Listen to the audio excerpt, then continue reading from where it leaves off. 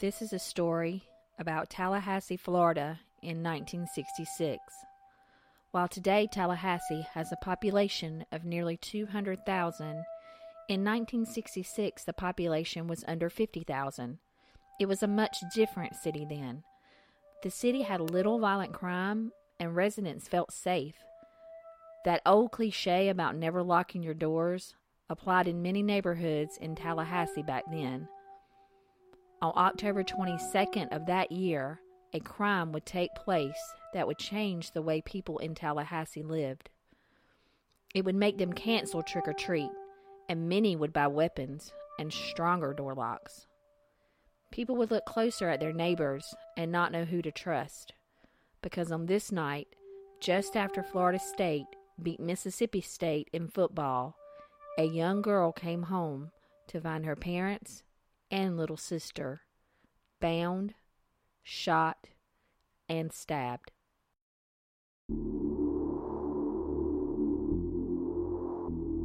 Hello, fellow sleuths. Welcome to a Southern Sleuth podcast. I'm Kathy Briggs. And I'm Michael Briggs.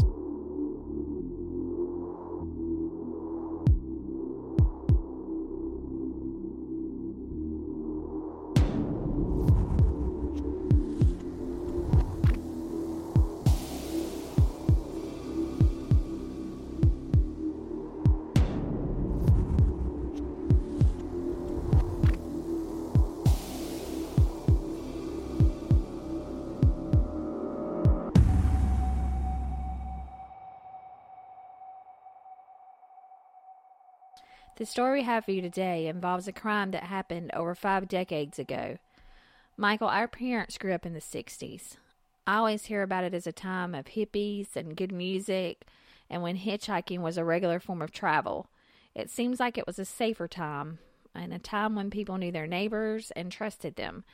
Kids played throughout the neighborhoods with little supervision, and sometimes even all over town. Yep, that was what I've heard.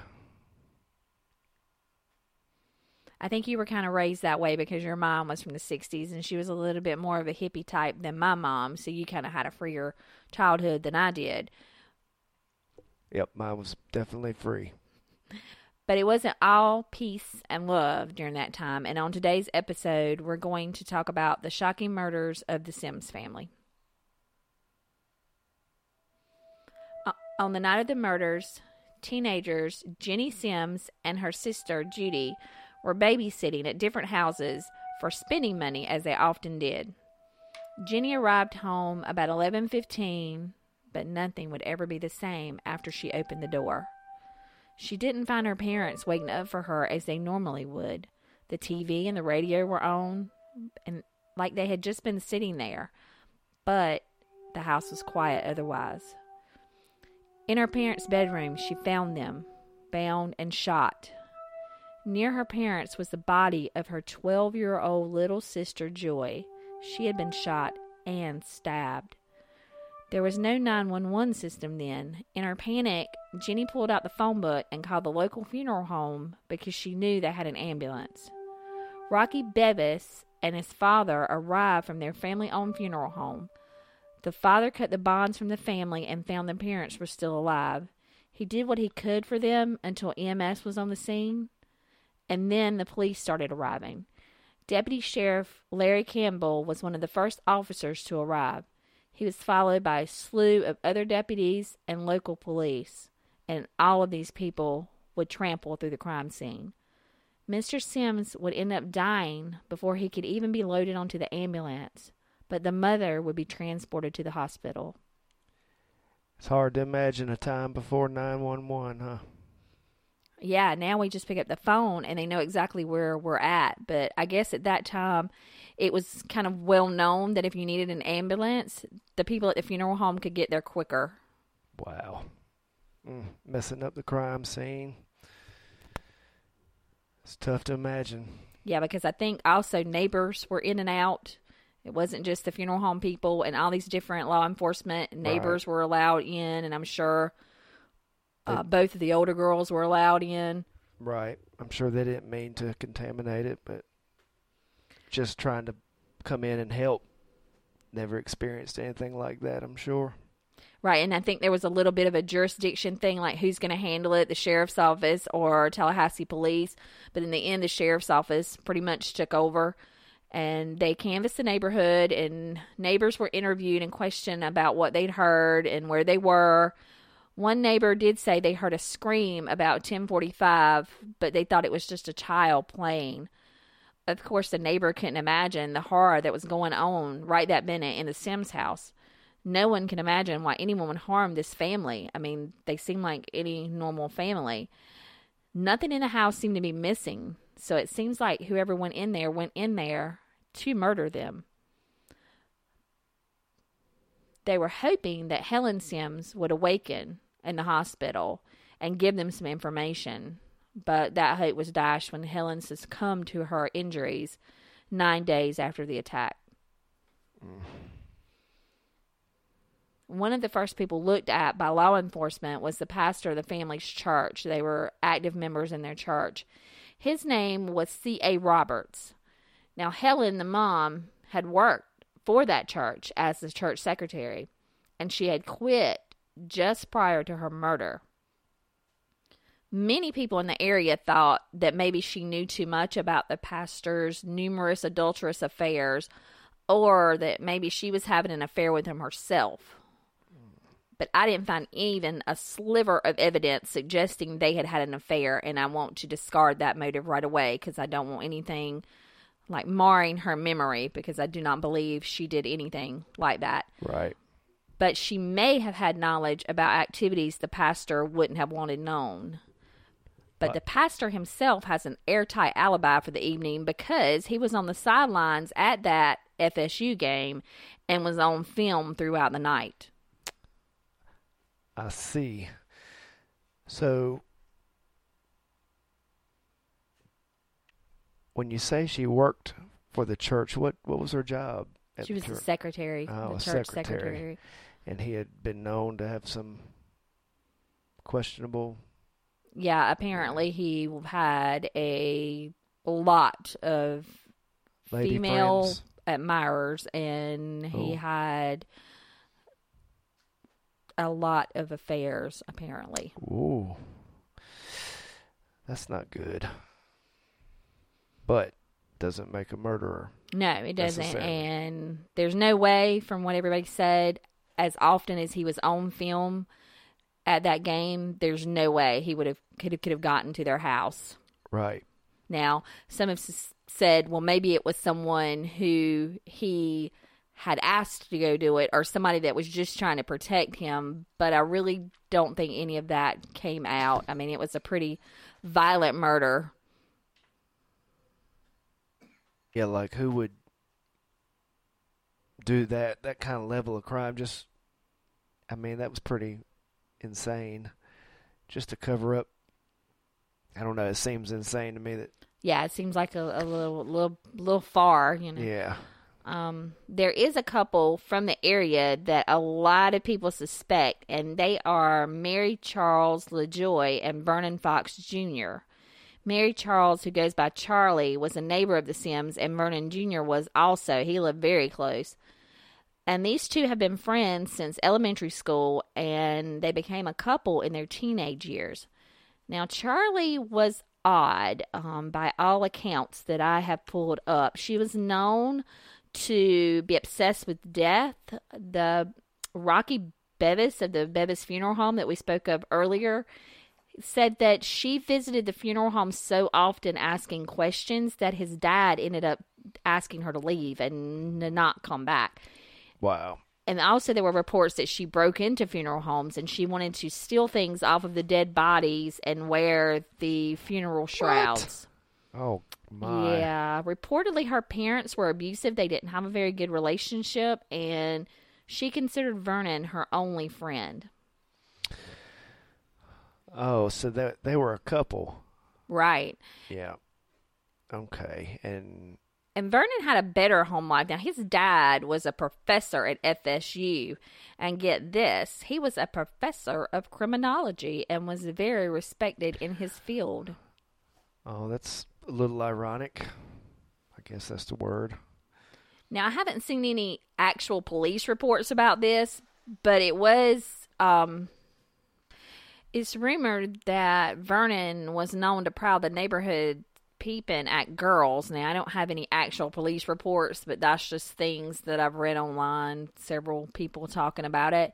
He was supposedly caught peeping on 12-year-old Joy Sims not long before the crime, and also there's rumors that he was going to be charged with some kind of crime in relation to her.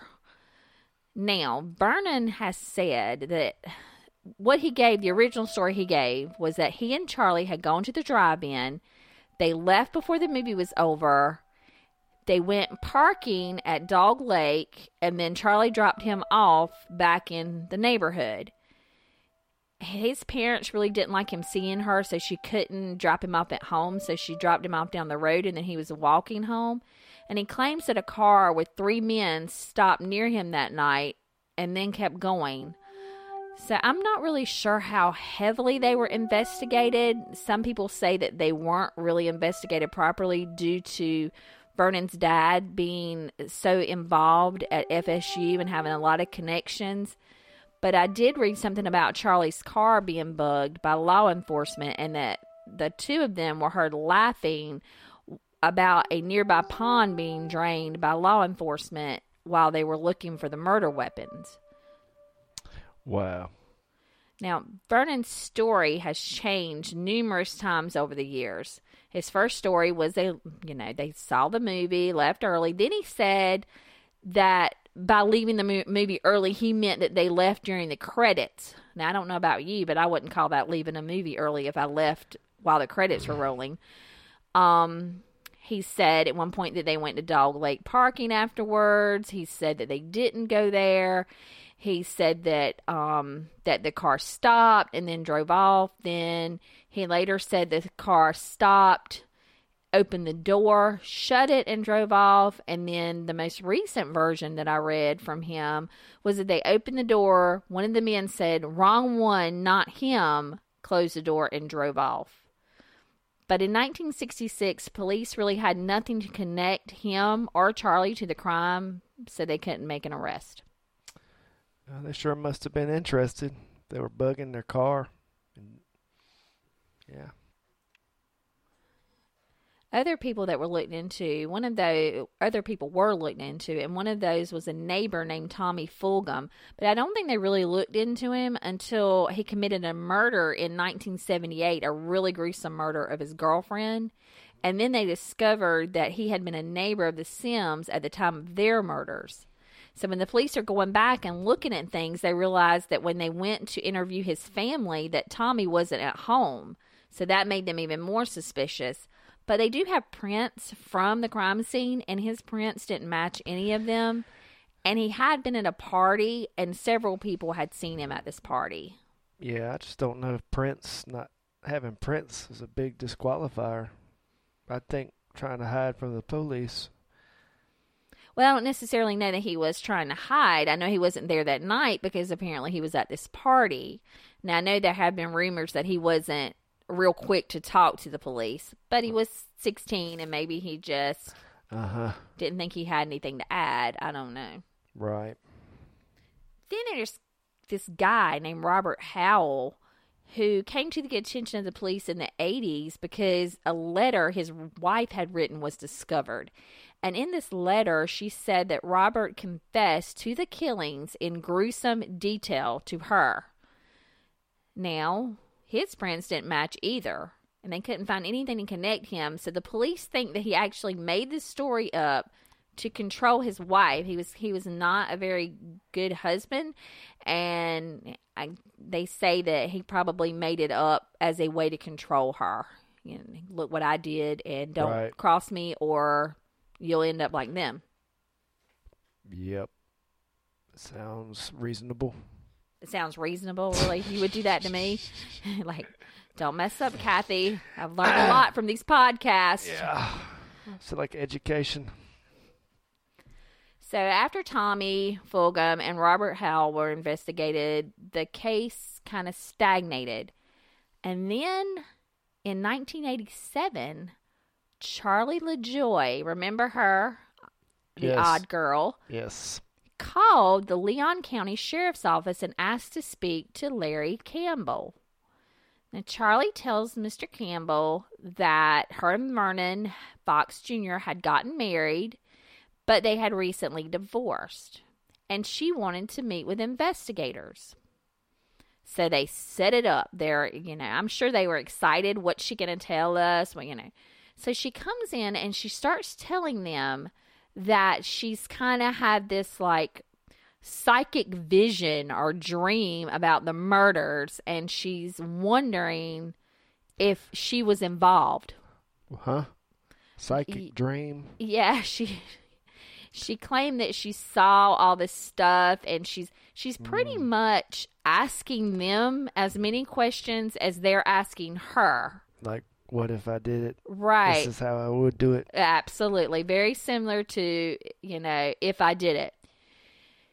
So what really gets to me when you're listening to this woman talk is the way she speaks about this family. Now, whether she had anything to do with it or not, this is a family. 3 of them are murdered, and the other 2 are survivors of a murdered family member.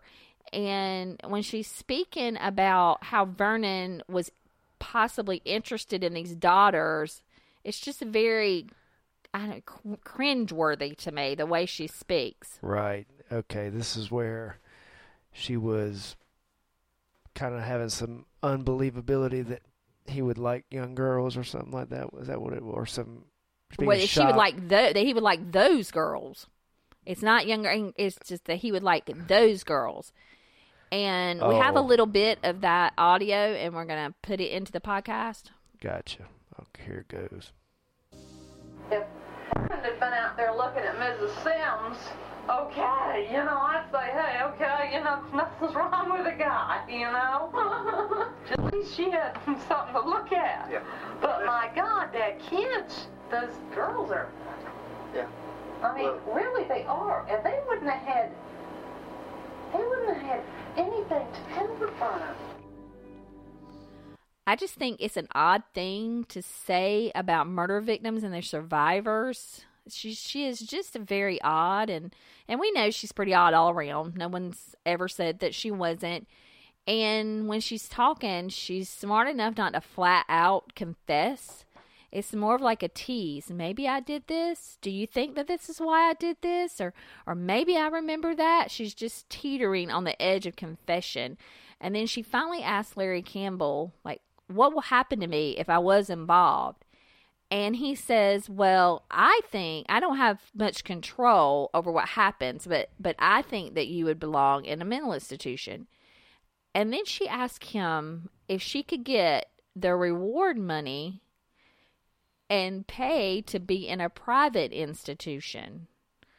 And he pretty much laughs at her because it is absurd. Now, she wants to confess and get the reward money.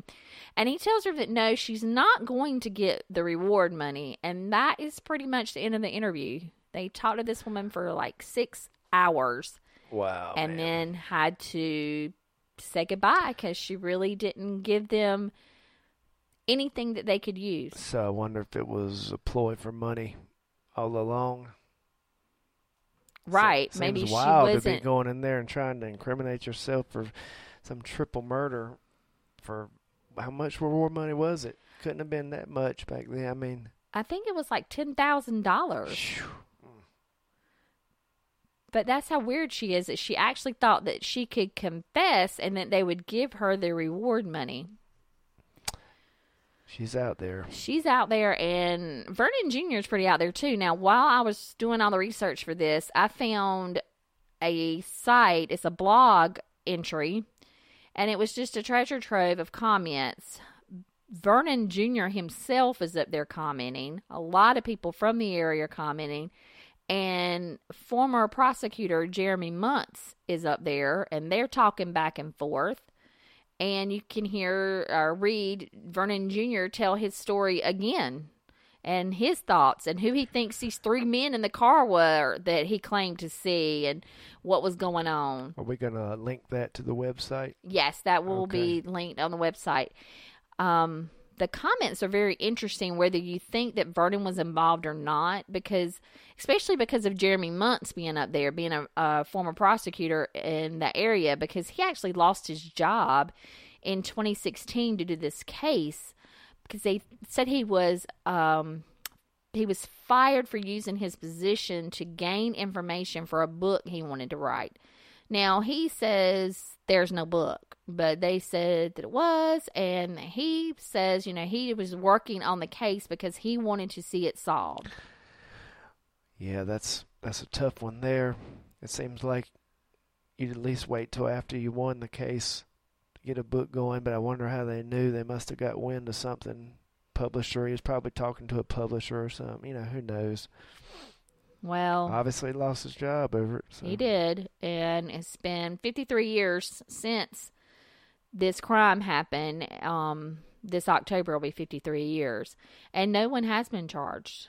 I'm hopeful that with all these advancements in DNA processing and other forensic, the case will be solved soon. Now, I don't even know if there was any DNA at the scene. There's been very little released upon that. We know there were prints, right? But I don't know. It's never been said whether anyone was sexually assaulted or any of that. I'm not sure what they have. How long does that DNA last in different forms? I mean, can they get it from bones and... is it something that can last a long time? See, that's another thing. Okay, so this happened in 1966 before we even knew about DNA and, in this sense. Might not have got a fresh enough. Right, they might not have any, right. So I'm not sure what they have. Yeah. But if anyone listening to this has any information, please contact the Leon County Sheriff's Office at 850-606-3300. You can see excerpts of Charlie's interview and get so much more information about these murders in the documentary 641 Muriel Court. I recommend this documentary for anyone interested in this case, and I'll put a link to it on the website. It is very good. It's very informative, very well done by a Florida State University college student. Yeah, I did enjoy that, and I'm kind of new to the documentary as far as crime stuff, but it was very well put together and very informative.